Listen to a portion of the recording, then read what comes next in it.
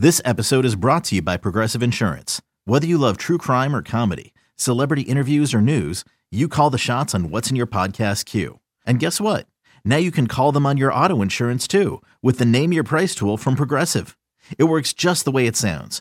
You tell Progressive how much you want to pay for car insurance, and they'll show you coverage options that fit your budget. Get your quote today at Progressive.com to join the over 28 million drivers who trust Progressive. Progressive Casualty Insurance Company and Affiliates. Price and coverage match limited by state law. With threats to our nation waiting around every corner, adaptability is more important than ever. When conditions change without notice, quick strategic thinking is crucial. And with obstacles consistently impending, determination is essential in overcoming them. It's this willingness, decisiveness, and resilience that sets Marines apart. With our fighting spirit, we don't just fight battles, we win them. Marines are the constant our nation counts on to fight the unknown. And through adaptable problem solving, we do just that. Learn more at marines.com. All right, we're going to move on from the draft. There's going to be plenty of other times during our podcast to discuss the implications of Combine Week and what the Bears are going to do or think. And, of course, the latest on Jalen Carter right here at Take the North podcast. But in ChicagoTribune.com, dropped on Thursday morning, what's the book on Justin Fields around the NFL? The Chicago Bears quarterback has to figure out the simple to get to the next level. Deep dive, Dan. Very well done. I am very curious on number one, how you think the whole thing went down and what your biggest takeaway was. I'll tell you again, it's very oversimplified, brief summary of what I got out of it was thoroughly reported. That goes without saying, but when the focus and the headline was kind of like my takeaway, Justin Fields, the consensus seems to be around the league, what we saw here locally, without being critical and just being objective, he's got to do the routine things more routinely. And you do that and you combine that with the special, then you're talking about a quarterback you can win because of and certainly win with. Well, David, now that the story is published, it's given me a chance to kind of step back from months worth of reporting. And this started for me at the end of the regular season. And you recall we played some of my training camp interview with Luke Getsy back in the summer, and kind of the bar he was setting for Justin Fields' ascent in their first season together. And the chance at the end of the year, after Justin made his final start in Detroit, to revisit with Luke kind of where he thought he went was kind of the entry point for this story, because Luke, as we've talked about many times, is very direct. He's very candid. He doesn't sugarcoat a lot of stuff. He doesn't hide a lot of stuff. And so you had this very honest, direct, on the record insight from Luke Getsy that you could then cross-check with what people around the league see, those who have played against Justin or prepared for Justin or just have studied it. Because there are people that said, look, like when you get into February and you hear these conversations on there's the chance that the Bears could trade Justin Fields, of course you do a little more homework and you start watching him a little more to be like, okay, what's there and what didn't I see last season? My biggest takeaway from the entire thing, David, and I think this should give Bears fans a lot of satisfaction and just comfort, is that there is nothing that the league sees that the people at Halas Hall don't see. There's nothing that the Bears believe inside Halas Hall in Justin Fields that isn't acknowledged by people around the league as, yeah, that's potentially special. There's some great things to work with. And by the same token, the things that the rest of the league says, man, like these are the flaws, these are the concern areas, the people inside the building at Halas Hall, including Justin himself, own those, and they wrap their arms around those. And it gives you a very clear picture of who Justin Fields is now, what the Bears hope he can become, and the path to get there. And you mentioned some of it is just about, I think the phrase I used in the story was his ability, to borrow a basketball analogy, to shoot a higher percentage from inside the paint, right? Make the easy shots. We know you can be Damian Lillard out deep on the perimeter and hit 3-pointers from 35 feet. Well, now let's figure out how to hit some mid-range jumpers every single possession to the point where it stacks into efficiency, which then leads to points, which then leads to team success and all those things. So there's a lot there, and I've got a handful of numbers that we can go through just as we continue this discussion. Well, I think also one of the guys you talked to put it in the context in terms of don't always try to create the highlight. Take the check down, because it's okay to do that. And that's part of the maturity level. I think a couple of things stood out to me was that, you don't realize it because you might be in the midst of the season and so, focused on week to week, that they didn't score more than 20 points after Thanksgiving in a game. Right. Like honestly, David, I had to fact check that 3 times times. Really easy to do, but it didn't compute in my brain because we were stuck in this tornado of like, Justin. And you're like, they didn't touch 21 points after Thanksgiving. Like it was hard to wrap your brain around. And related to that is that, just his numbers in the fourth quarter, they weren't good. And I think that when you talk about his growth, and we got a lot of grief about, and you especially, he needs to learn how to win in this kind of, parsing the language. It was never really about that as much as you're in the fourth quarter of games in the NFL. You've got to be better. And you just, whether it's leading a 2-minute drive or just being better in the fourth quarter, that's when you make your money. And that's when teams win their games. So I think that is, to me, also, you talk to people and it reinforced that because around the league, they noticed the same things we saw in Chicago. No question. And I'll just go back to this because I do think that every time we've talked to Ryan Poles, every time we've talked to Luke, anytime we've talked to Matt Eberflus, I think they have told you what the rest of the league is saying in indirect ways and direct ways at times of saying like, look, like we love the direction Justin is headed.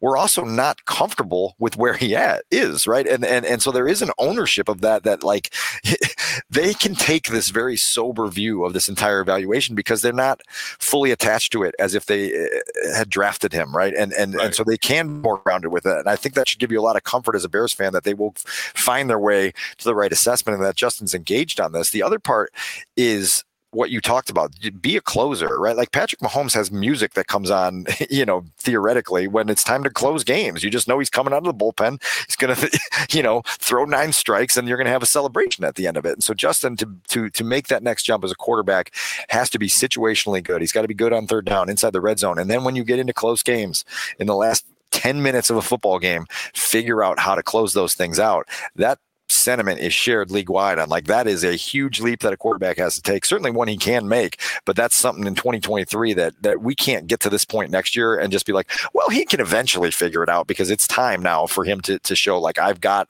the closer gene.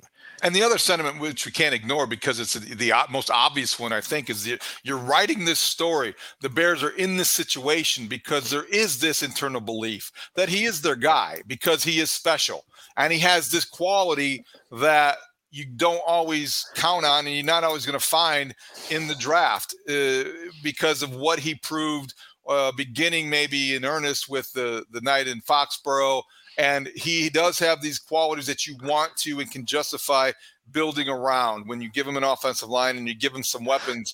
Dan, I think that there's a realization that came through as you went through the entire every chapter that this is a special player. It's just finding ways to make him improve himself and also improve the team around him and be able to appreciate and benefit from those special talents.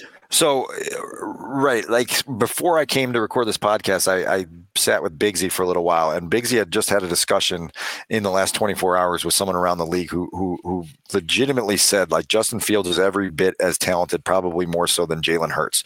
Jalen Hurts was an MVP candidate, had his team winning in the fourth quarter of a Super Bowl, or at the halftime of a Super Bowl anyway, and threw for 300 plus yards in the Super Bowl.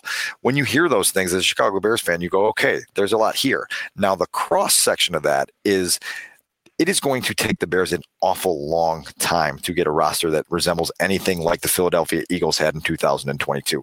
That's not happening for the 2023 Bears. It's probably not happening for the 2024 Bears. So the Bears are going to have to make this massive decision on what Justin Fields' long-term potential is as a quarterback well before they have a roster that's able to be as good as the Philadelphia Eagles was in 2022. So we can play those comparison games, but it's just never going to be a reality game for the Chicago Bears on the timeline that they're on. And so people have got to wrap their brains around that. I don't disagree with the idea that if Justin Fields played with the 2022 Eagles, he is more than capable of playing in the Super Bowl and being an MVP candidate. Well, now he's going to be in a situation in Chicago where he's going to be the guy that has to elevate everything around him. And Ryan, like to a lot of people's point, this puts a lot on Ryan's shoulder as well to build him the supporting cast that he needs to be a lifter, right? And a multiplier, as Ryan would call it. And so we're going to see what direction that goes. It's going to be fascinating because I think they understand that like we can't downplay the opportunity we have here to take this swing with this very special talent and this guy who showed electric playmaking ability as a runner. Well, now can he pass regularly in a way that creates NFL level passing game success. Before we get out of here, what were some of the numbers that you think stood out to you that you wanted to accentuate, and anything else about just in the reporting that came through that maybe you weren't even able to get into the story? As long as it was, I know there's always something that doesn't make the cut. Yeah. Well, first of all, Justin has made 25 career starts now, right? And he's got 162 passing. He averages 162 passing yards and 1 touchdown per game. I use that in the story compared against Patrick Mahomes, because Patrick Mahomes is Ryan Poles', that's his background, his standard, what he's seen there. And Patrick Mahomes averages, more than 2 touchdown passes and 300 yards per game over his entire career, which is coming up on 100 starts, regular season and postseason combined. So that was like a notable, whoa, there's a big gap to close to get into that upper tier of, top 5 quarterbacks. I thought the one number, in addition to not touching 21 points after Thanksgiving, was breaking Justin's starts into 5 start increments and seeing that the final 5 starts in terms of production, 277 yards and 17.2 points per game, was almost identical to the first 5 starts, which was 274 yards per game and 17.2 points per game.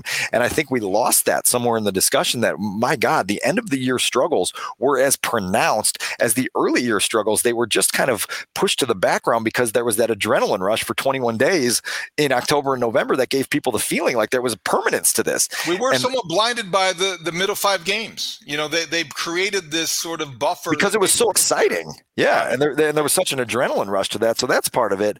I did like the analogy, and maybe because I can relate to this as a mid-40s male, that this is like a trip to the physician when you're reviewing Justin Fields' game, and that you should see it as, okay, there's nothing that when Justin leaves the office to say, hey, head to the hospital, get some urgent testing with a specialist, you're in trouble. But there are there's some things to keep an eye on here. And when we circle back next year, let's see if we get there.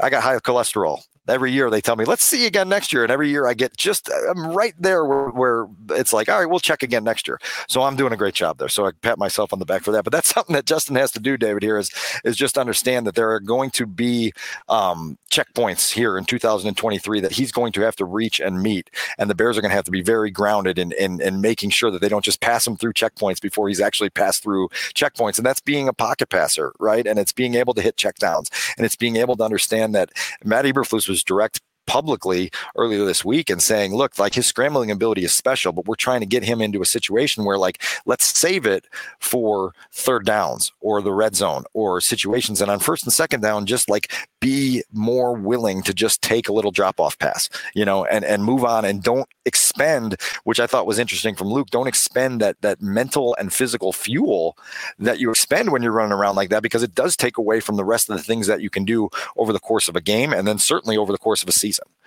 I know how it works. So you talk to a lot of people, as many as possible, and you grant them anonymity so they can be more honest and candid about what they see and think.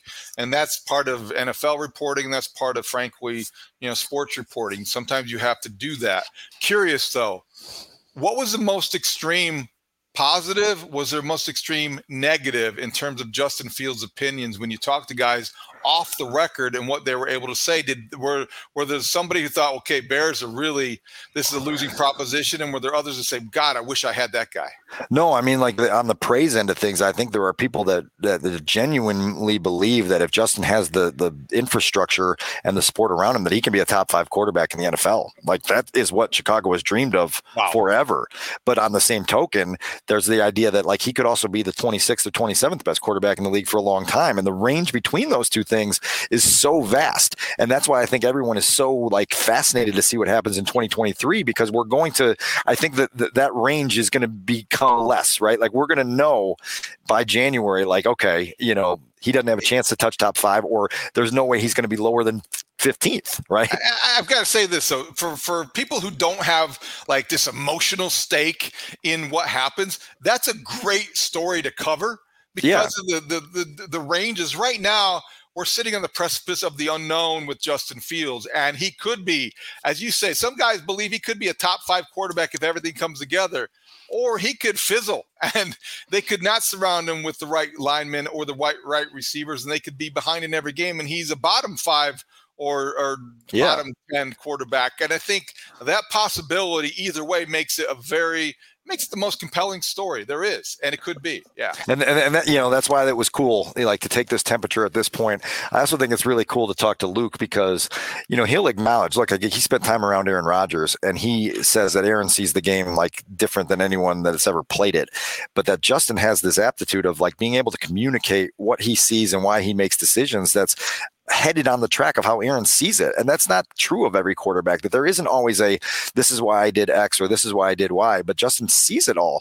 But then he's very real in saying, like, seeing it and applying it in milliseconds, play after play, series after series, week after week, are two totally different things. And it's why the quarterback position is so fascinating to a lot of people, because you have to not only process quickly, but then you have to react quickly. And then you have to react quickly with athleticism and precision and everything else that goes involved in it to make the right play. And it's why you go through the list of guys who have been drafted over time, and there's, 10 that we could classify as elite, and there's 150 that you're like, that guy sucked. It was definitely worth everyone's time. It's on chicagotribune.com. You want to check it out. We'll have it on our Twitter feed at Take the North Pod. You'll be able to find it there easily. Get the link, read it all, and then let us know what you think with feedback via email or via the Twitter machine at Take the North Pod, or you can email us. Hold on a second, somewhere here. Questions at TakeTheNorth at gmail.com. TakeTheNorthPod at gmail.com. I think that's the correct email address.